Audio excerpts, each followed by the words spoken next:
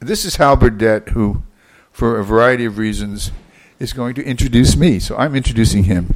Hal is a longtime columnist with the Annapolis, one-time Evening Capital, now Annapolis Capital, and was the editorial page editor at the Annapolis Evening Capital in 1970 when I showed up for my first newspaper job with a number of liabilities, most prominently an inability to type.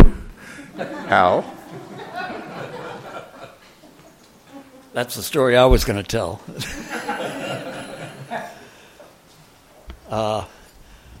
Yeah, that was 1970. Bob showed up at our newsroom. He had already been hired. Can you hear me back there? Yeah. Can you hear me now? Yes. Can you hear me now? No. 1970, he had already been hired. He shows up in the newsroom, and I didn't know he couldn't type. I only found that out after reading the book. But that's one of the many courageous things that Bob did after feeling that his career was going to be as a Marine, and this business that happened to him in Vietnam, and deciding afterwards to become a newspaper man. Pretty courageous, but a newspaper man who couldn't type, that's beyond courage. That's anyway, I soon learned, as the rest of the staff did, that Bob was a lot more than a Marine trying to find his way into another field. That he really had what Louis Armstrong called kicks. He had the journalism kicks, and we found this out from a couple of pieces he did.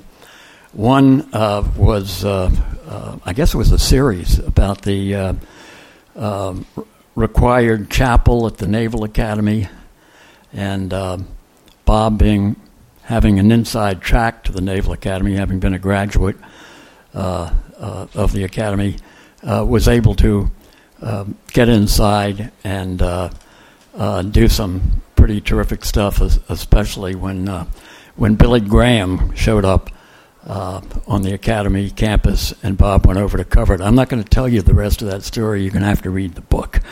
But it's a great story.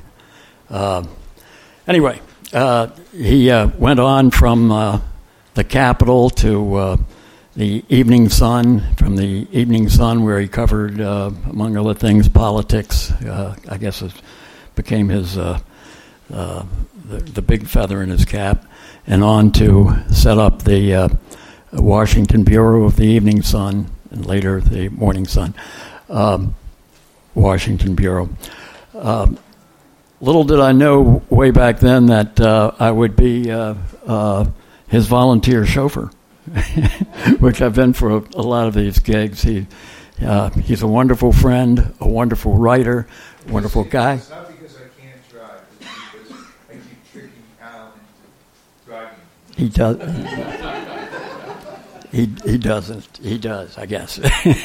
But anyway, without further ado, because you didn't come to hear me, you came to hear Bob, and Bob Timberg.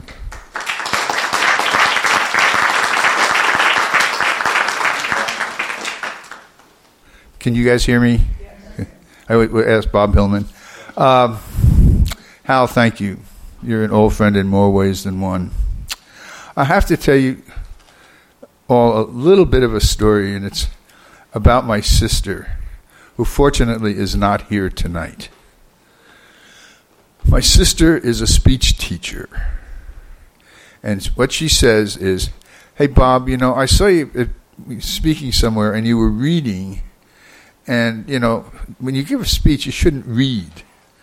I said, "Yeah, Pat, but, I can't memorize it, and I get nervous, so I'm better off when I read." He said, No.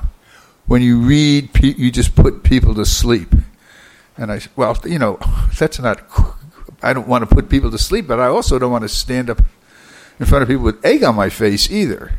So we've had this argument on and off, and the fact is that the one good thing about tonight is my sister, the speech teacher, is in California. And so, I mean, it does say something that I took a little time to write something, but at any rate, hello, I'm Bob Timberg. I'm here tonight to talk about Blue-Eyed Boy, my memoir about recovering from serious war injuries inflicted by a Viet Cong landmine that left me disfigured and, perhaps more seriously, lost along a life path that once had seemed fairly straightforward to me. I was a young Marine officer in January of 1967, near the end of my 13-month tour in Vietnam, 13 days to go, which is very near the end. I had a beautiful wife waiting for me at home. The future, as they say, was bright, until it wasn't. But before I get into that, let me answer the obvious question. Why write this book now? I'm a journalist and author who, for nearly a half-century, has struggled not to be defined by a war in a far-off country. It consumed much of my generation, costing the lives of 58,000 men and women. Another 270,000 were wounded. Of the survivors, 21,000 were disabled. 5,000 lost one or more limbs. I was one of the disabled. But landmine or not, I didn't want my disabilities to control my future. Yet Vietnam and its aftermath has shaped my life to a degree I never would have imagined possible when I was an ambitious young plebe at the Naval Academy. It has shaped my personal life and my work, perhaps most powerfully in my first book, The Nightingale Song, in which I chronicled the stories of 5 fellow Naval Academy graduates, John McCain, Ollie North, Jim Webb, John Poindexter, and Bud McFarlane, during their wars and their aftermaths. And while their stories were intended to eliminate those of a generation, or at least that part of the generation that went to war rather than avoiding it, I knew as a journalist that my war and my aftermath was, in fact, very different. I had long told anyone who asked, and a few did over the years, that I would never write my own story. Who needed another book about a wounded veteran? I didn't see the tale as inspirational or, frankly, anything I wanted to dwell on more than absolutely necessary. Yet as the years went by, I began to sense that our nation had returned to a familiar place, with deep divisions over unpopular wars, and thousands of men and women bearing the scars of those conflicts to a terribly unfair degree. After a long career, I began to appreciate that my story echoed their stories and might help illuminate the true cost of combat to a nation that has sometimes entered its wars a bit carelessly. My greater hope, though, is that the tale I've told in this book will show that with some courage and some luck, those who have paid for our more recent military adventures with their arms or their legs or their skin might regain some of what they lost while serving their country. Blue-Eyed Boy is not so much a story of the wounds I received one day in 1967 or the surgeries that followed over the next 5 years to repair third-degree burns to my face and arms. This memoir is about recovery and reclamation. In this journey, I had extraordinary help from people who loved me. First among them was my first wife, Janie, who was crucial to my coming out on the other end of what was a seemingly endless nightmare.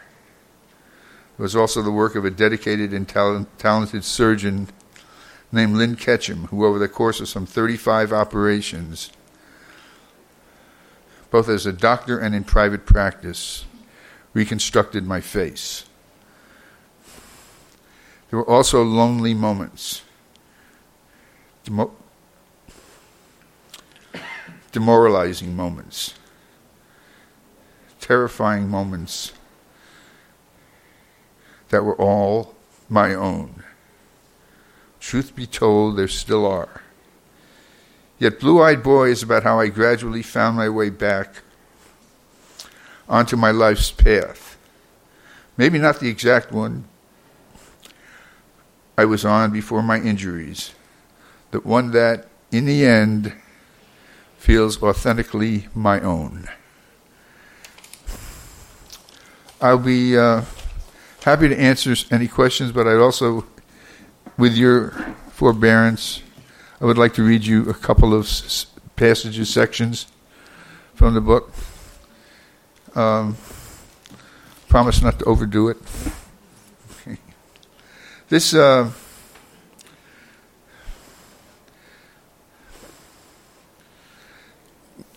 after I was wounded, I spent a decent amount of time in Vietnam where they were basically keeping me alive. And then when they decided they had done that, they shipped me off to Clark Air Force Base in the Philippines, which was just like a way station on the way to Japan, where they were going to do other stuff to me. But this scene happened at Clark, and it's sort of leading into it. There was a nurse at Clark who, I guess an Air Force nurse, who helped me write a letter to my wife.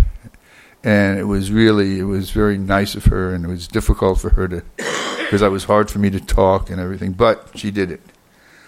But not all the nurses were that congenial. At Clark, which was a permanent hospital and far from the action, a familiar kind of stateside officiousness set in.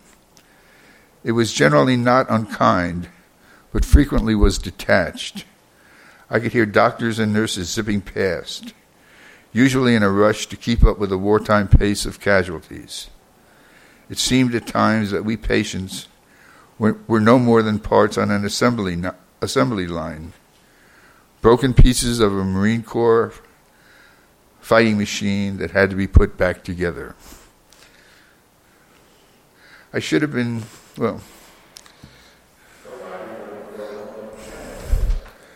am I getting booed off the stage? Okay, well.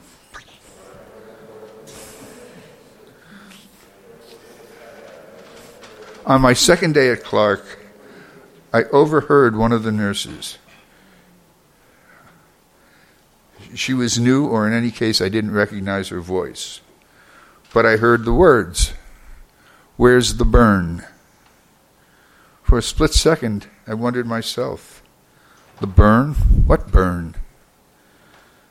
Then in a flash of revelation, as swift and brutal as the one delivered by the landmine itself, I knew what she meant. I should have been angry, but I wasn't.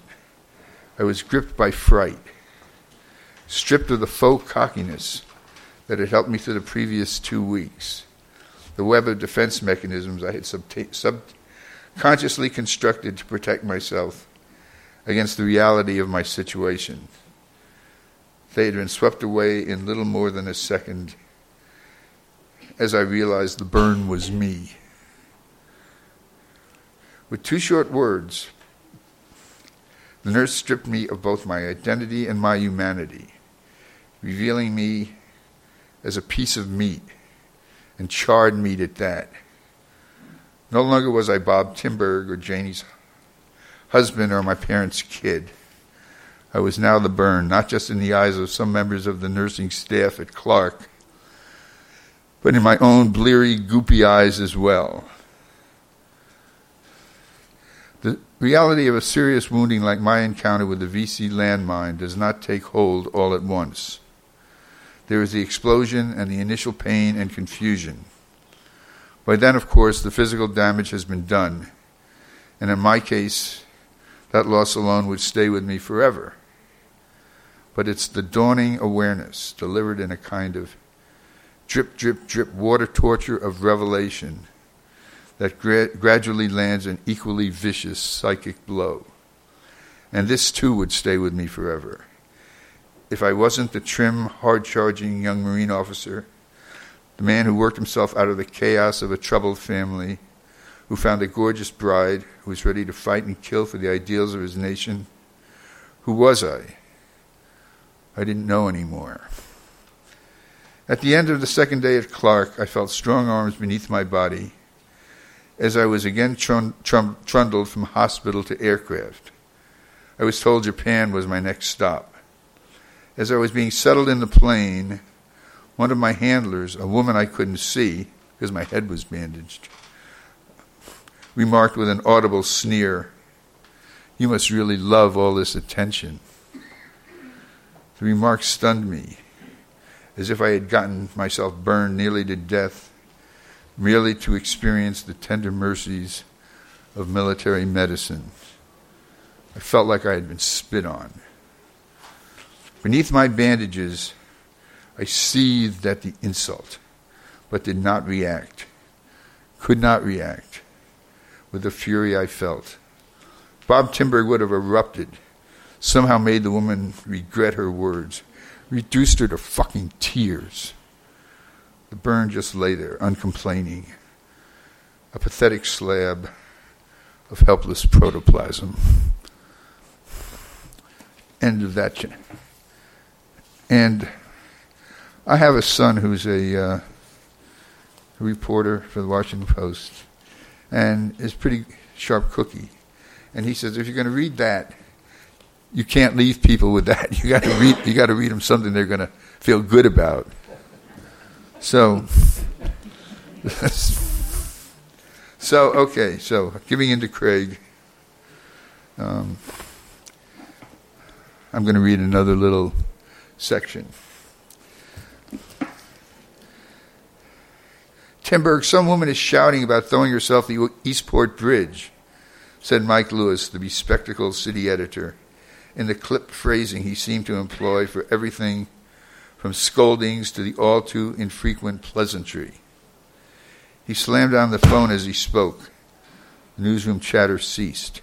I looked up from my desk. Mike was glaring at me. As his stare morphed into what was clearly a glare, I wondered if he was trying to tell me something. He was. Go, he snapped. Second day on the job, first story. I pulled my jacket from the back of my wooden swivel chair, stuffed the reporter's notebook in my breast pocket, slapped my pants pocket to make sure I had a pen, and scrambled down the stairs from our second-floor office into the frigid January day. I considered taking my car, parked in back, but I decided I didn't know the city's streets well enough, so chances were I'd wind up driving in circles and missing whatever action was occurring on the Eastport Bridge.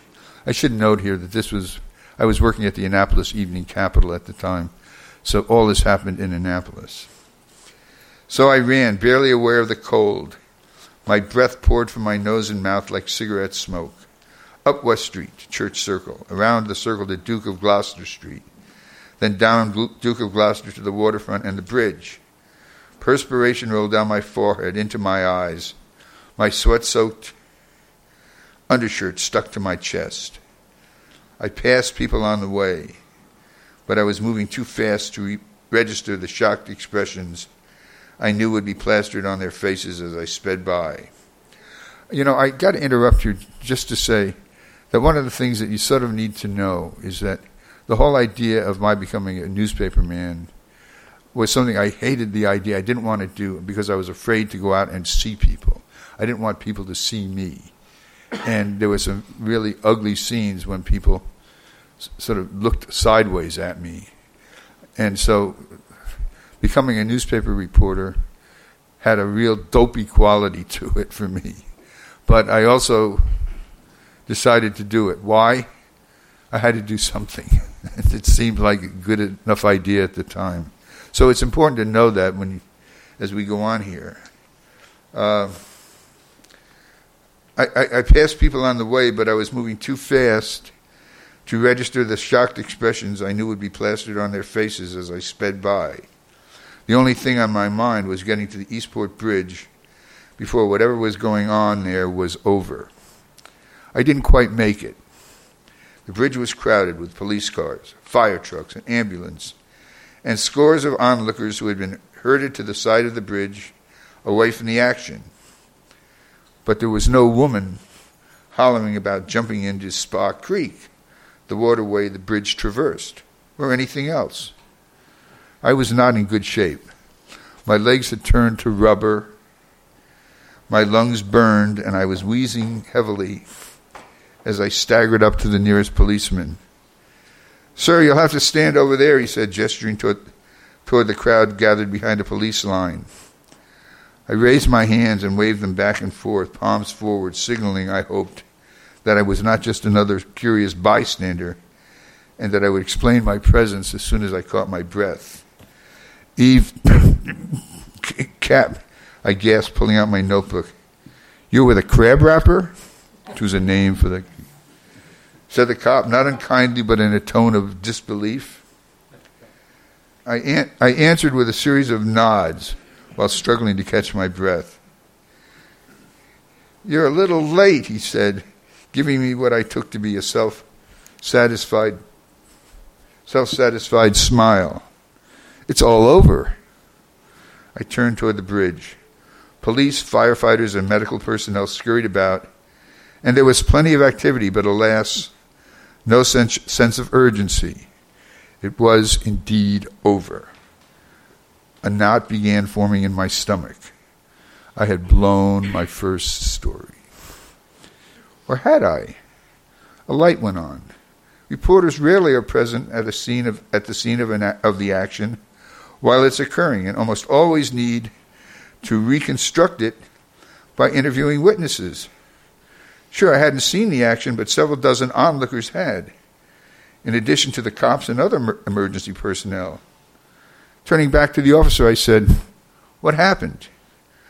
"I'm not authorized to talk to the press," he said, directing me toward an officer on the bridge who seemed to be in charge. "Look, officer, this is my first day on the job. I just need a little help. I won't quote you in the paper. Just give me some idea what's going on so I don't sound like an idiot when I start asking questions."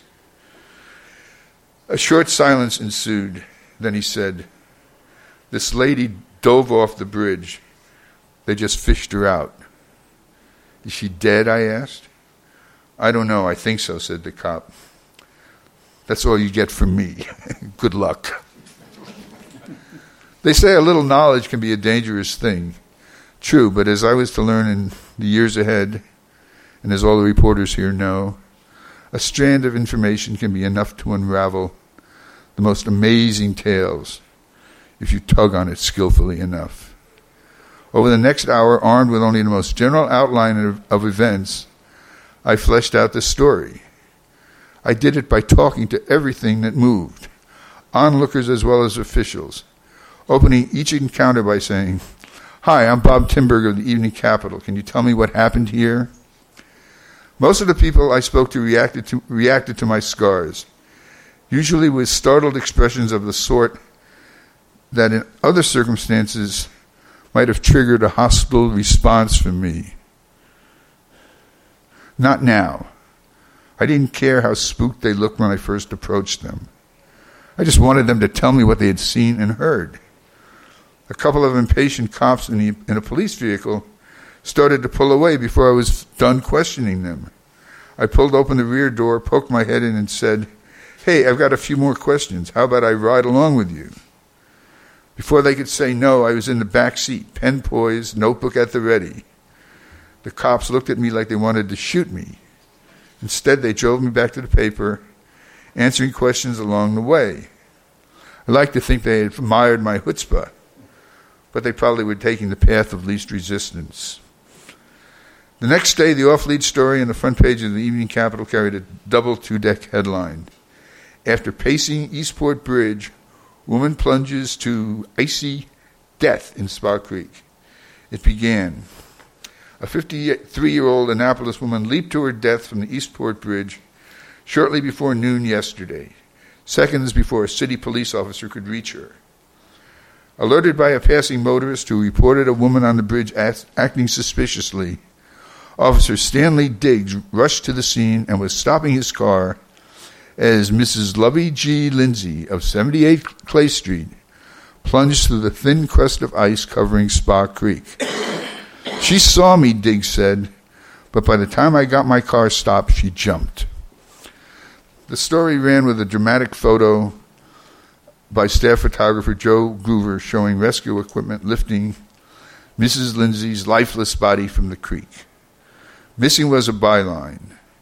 Tradition held that a cub reporter, even one with a war under his belt and approaching his 30th birthday, has to earn his byline. And he can't do it with one story, no matter how good it is. I had no problem with that. Whether my name was on it or not, I knew it was my story and I knew I had gotten it right. Only later did I realize that Mrs. Lindsay's watery demise marked the start of my transition from victim to something else. I wasn't sure what. I was sure, though, of a fascinating phenomenon. From the moment Mike Lewis chased me out of the newsroom until I returned to my desk and turned in my story,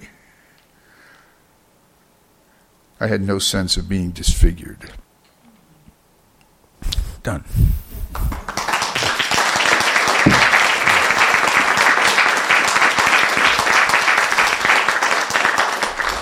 So Craig is right? This is a nicer way to end. Yeah. Anybody have any questions? We ask that you speak into the mic because this is being podcast. Is a landmine in that war sort of like an IED that's in this war, or if there are differences? Landmines are, they're all effectively landmines, but the thing we call a landmine is something that is generally manufactured in a factory, as opposed to something that a bunch of guys get a bunch of little explosives and they put some fragments around it so that when it explodes it becomes shrapnel. It's an informal landmine is what an IED is.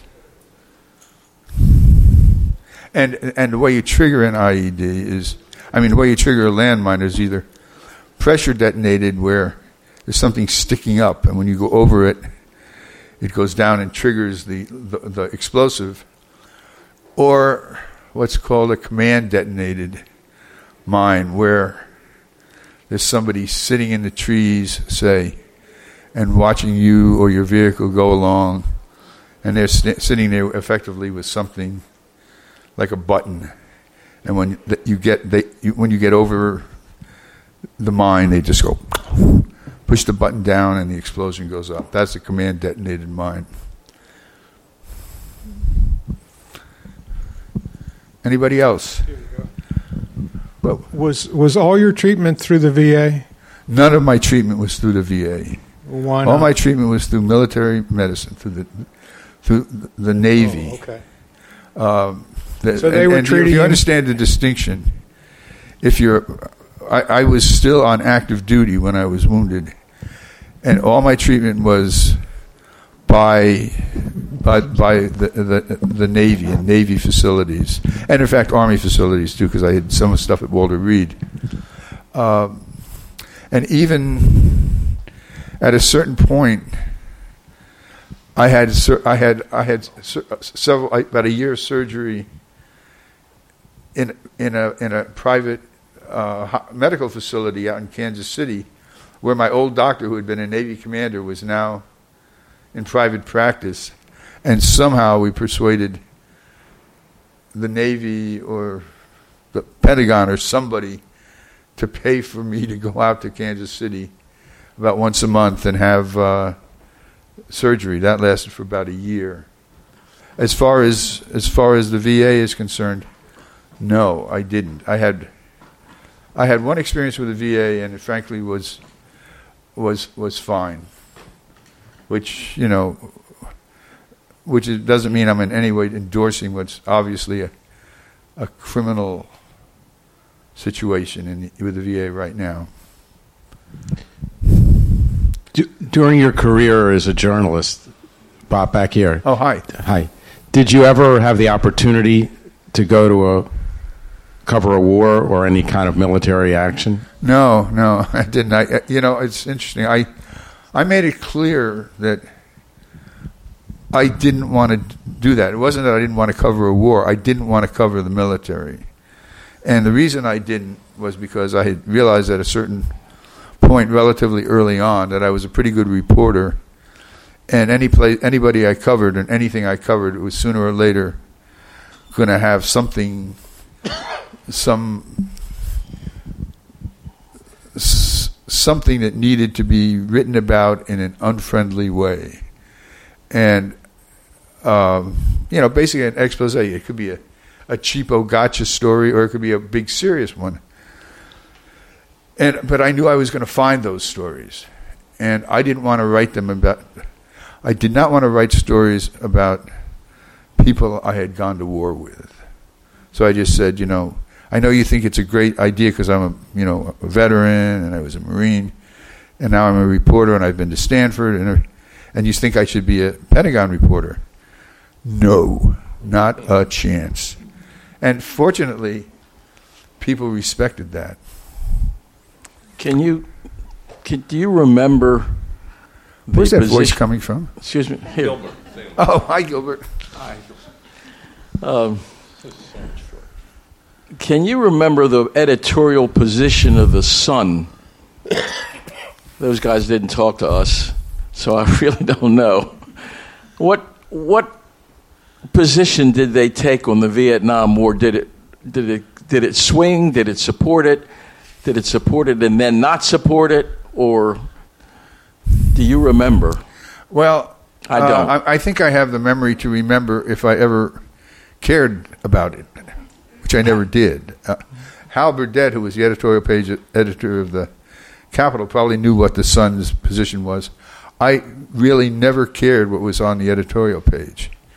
I just didn't care. I mean, it was. I mean, who cared? I mean, reporters report stories. That's what we do. We don't worry about, what people say about them. Unless we get it wrong, then it's very bad.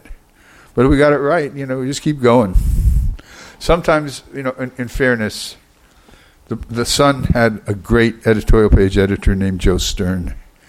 And I have to say from time to time I read some of the stuff that was on Joe Stern's editorial page. And it was very erudite and very penetrating, and I admired it. But I don't think till after he was retired for about 20 years that I ever admitted it to him.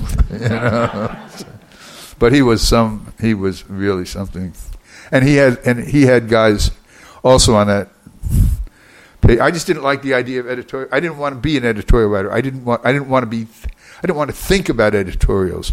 But there were really some fine people there. Peter Jay, Barry Raskovar, loads of really good people. I just ignored them. Except when they were reporters, then they were my friends. What about Brad Jacobs? Brad Jacobs was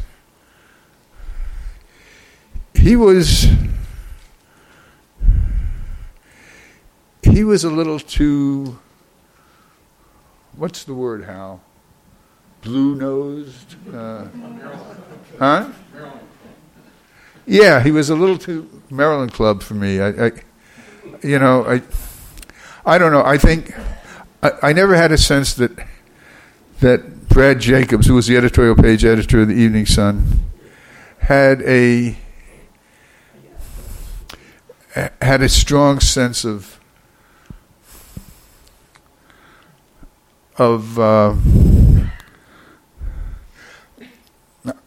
if I saw Gene Owishi, who was a fine reporter for us and then later went on to work for Harry Hughes.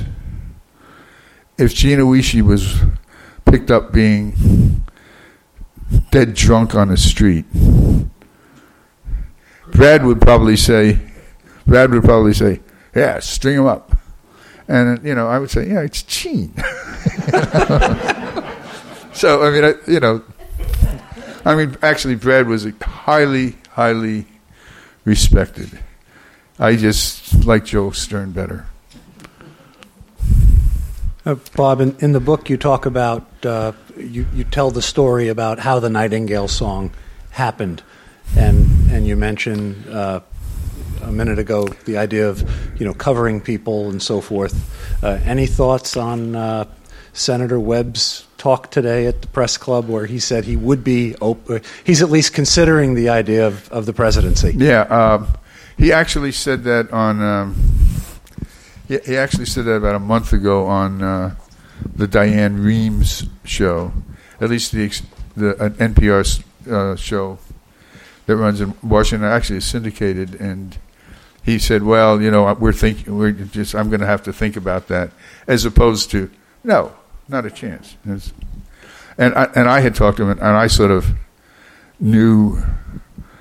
I told him, I said, "Look, all I want to say is, I'll be your driver, but I'm sure and shit not going to be your press secretary." Yeah. In the Nightingale song, for sure, you make the point of the divide that separated those of us who went and those who didn't. 50 years later, how do you feel about that divide? I think the way I feel about it is something that I can best explain by quoting an old friend, actually an Army veteran who managed to get the last rites, I think it was 5 times, and survived. He said there's a wall 5 miles wide and 50 miles high between those of us who went and those who didn't, and that wall is never going to come down. And I think he's right. At the same time, that doesn't mean that we hate everybody that didn't go. It's just something that we know about. It's like something we notice, if you will, as they probably notice about us. So. Tom. You've heard from disabled veterans. Well, this has only been out a little bit, so it's not. I have gotten a few emails from people, but it hasn't been an overwhelming, I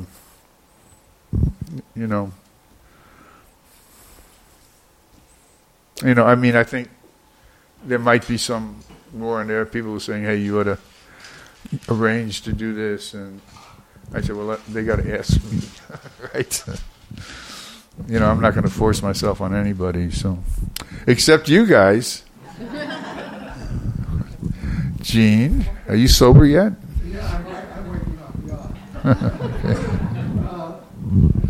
This is a famous Gina Wishi, in case you don't. Not as an editorial writer, but as an author. Oh, you were an editorial writer too, weren't you? Yeah, for sure. Jesus, I forgot. I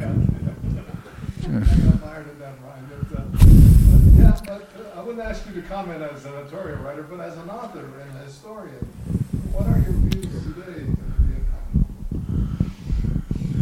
economy? You want to know the truth? I think more about the guys who served than I think about the rightness and wrongness of it. I never sorted that out.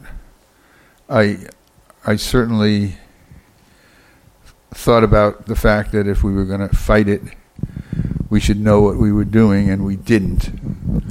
Lyndon Johnson didn't work it out. Robert McNamara never figured out how to do it, and nobody else got it. It just. I don't know if we ever could have won it, and I don't even know that I even care but I think we fought it in a piss poor way. You agree? Hi. I have a question about, are you still in touch with members of your platoon? No. But my platoon, I lost my platoon before we ever got to Vietnam. Not that there was anything bad happened to them. They just put me on the battalion staff. So. Did you ever have anything to do with The Wire? And what do you think?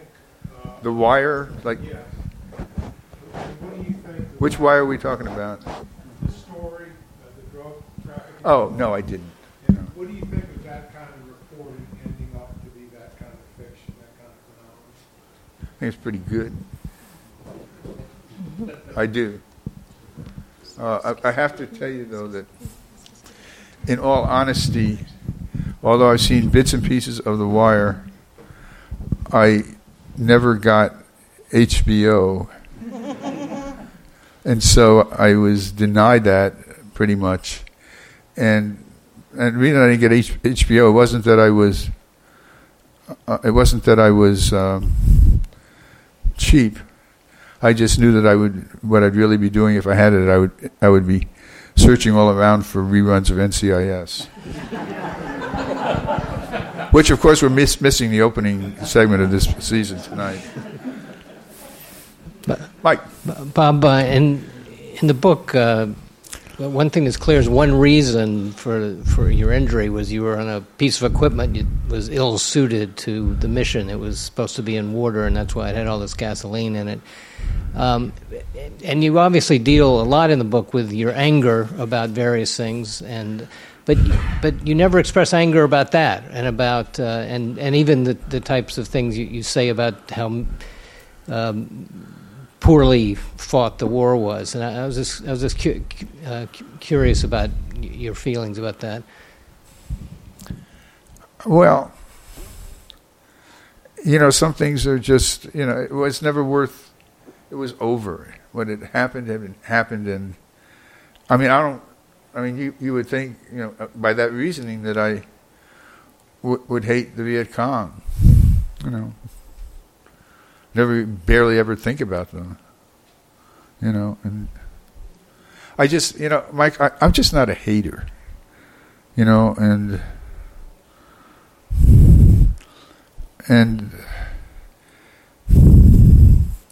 I understand what, we should never have been using the Ontos, which is the vehicle he's talking about, as we were. But we did. And there were all sorts of dopey things that we did. We tried to build a fence to keep the North, right?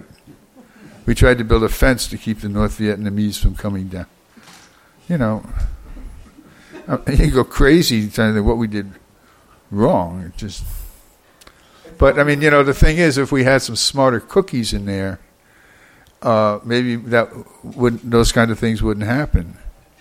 As Jim Webb says about Lieutenant Calley, if all those guys from Yale and Harvard hadn't figured out a way to stay out, the Army wouldn't have taken Calley. But they did, and they took Calley instead. So,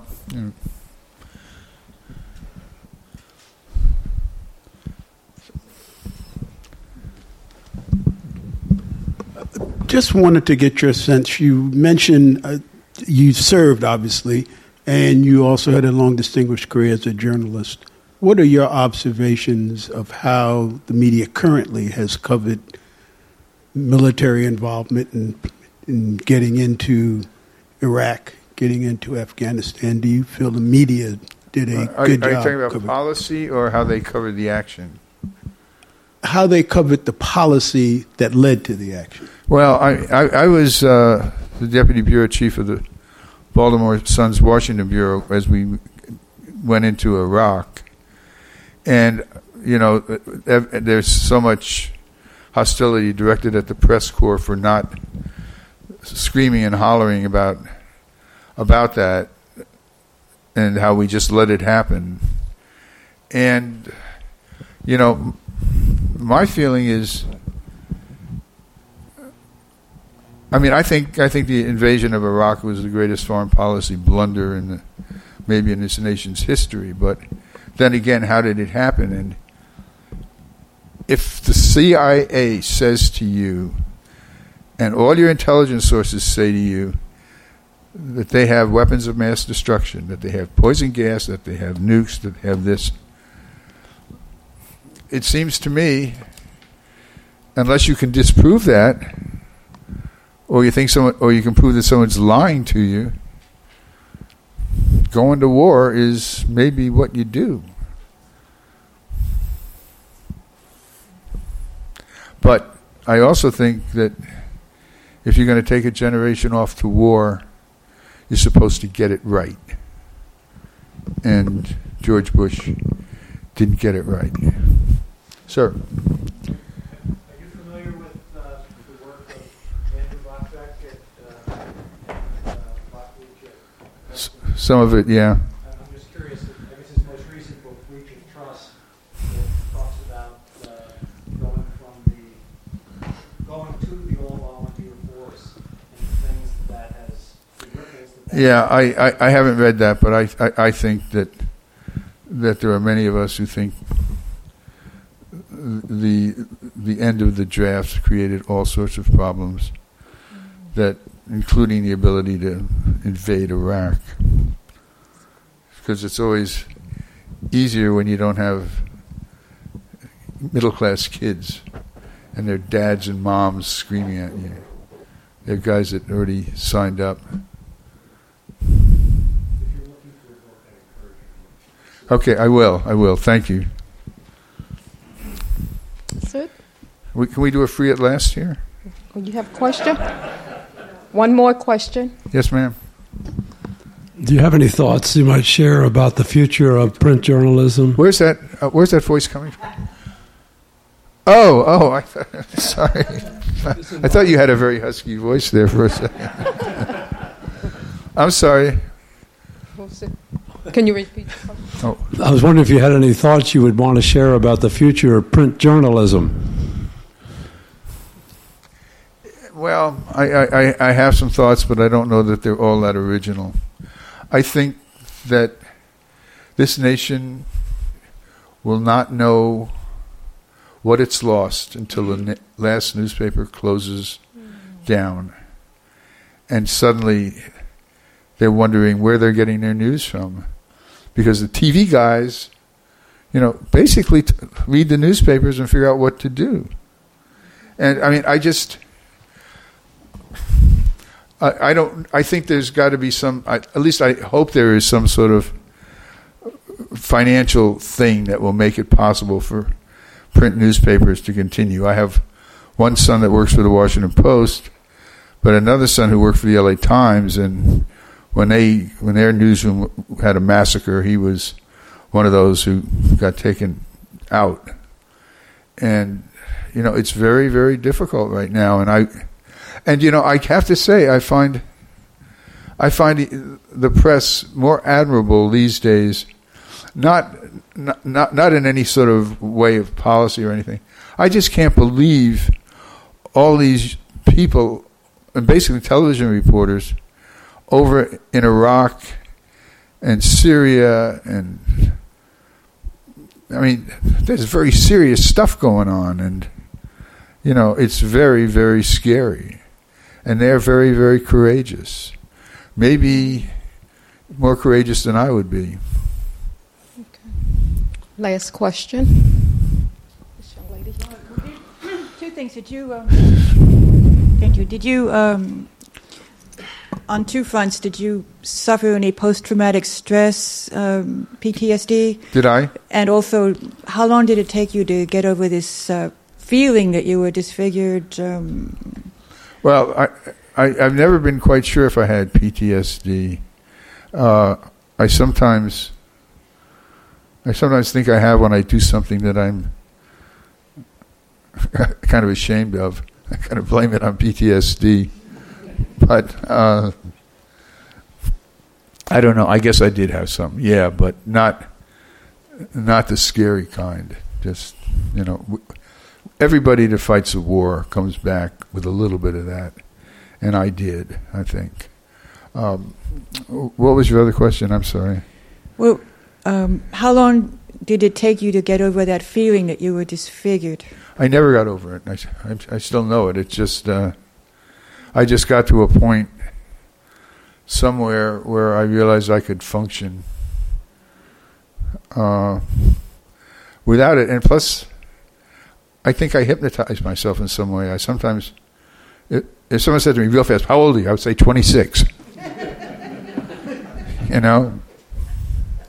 It's, and as you'll see I came up with lots of defense mechanisms and lots of tricks, ways to trick myself, and it just got to a point where I knew I could function, and there was going to be some painful moments, but screw it,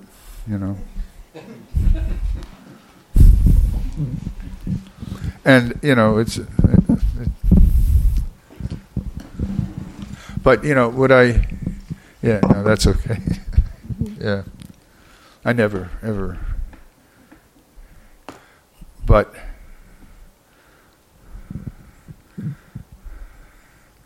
I didn't let my wounds define me or my future.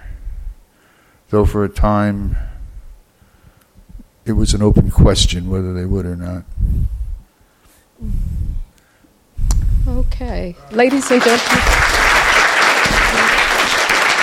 Thank you.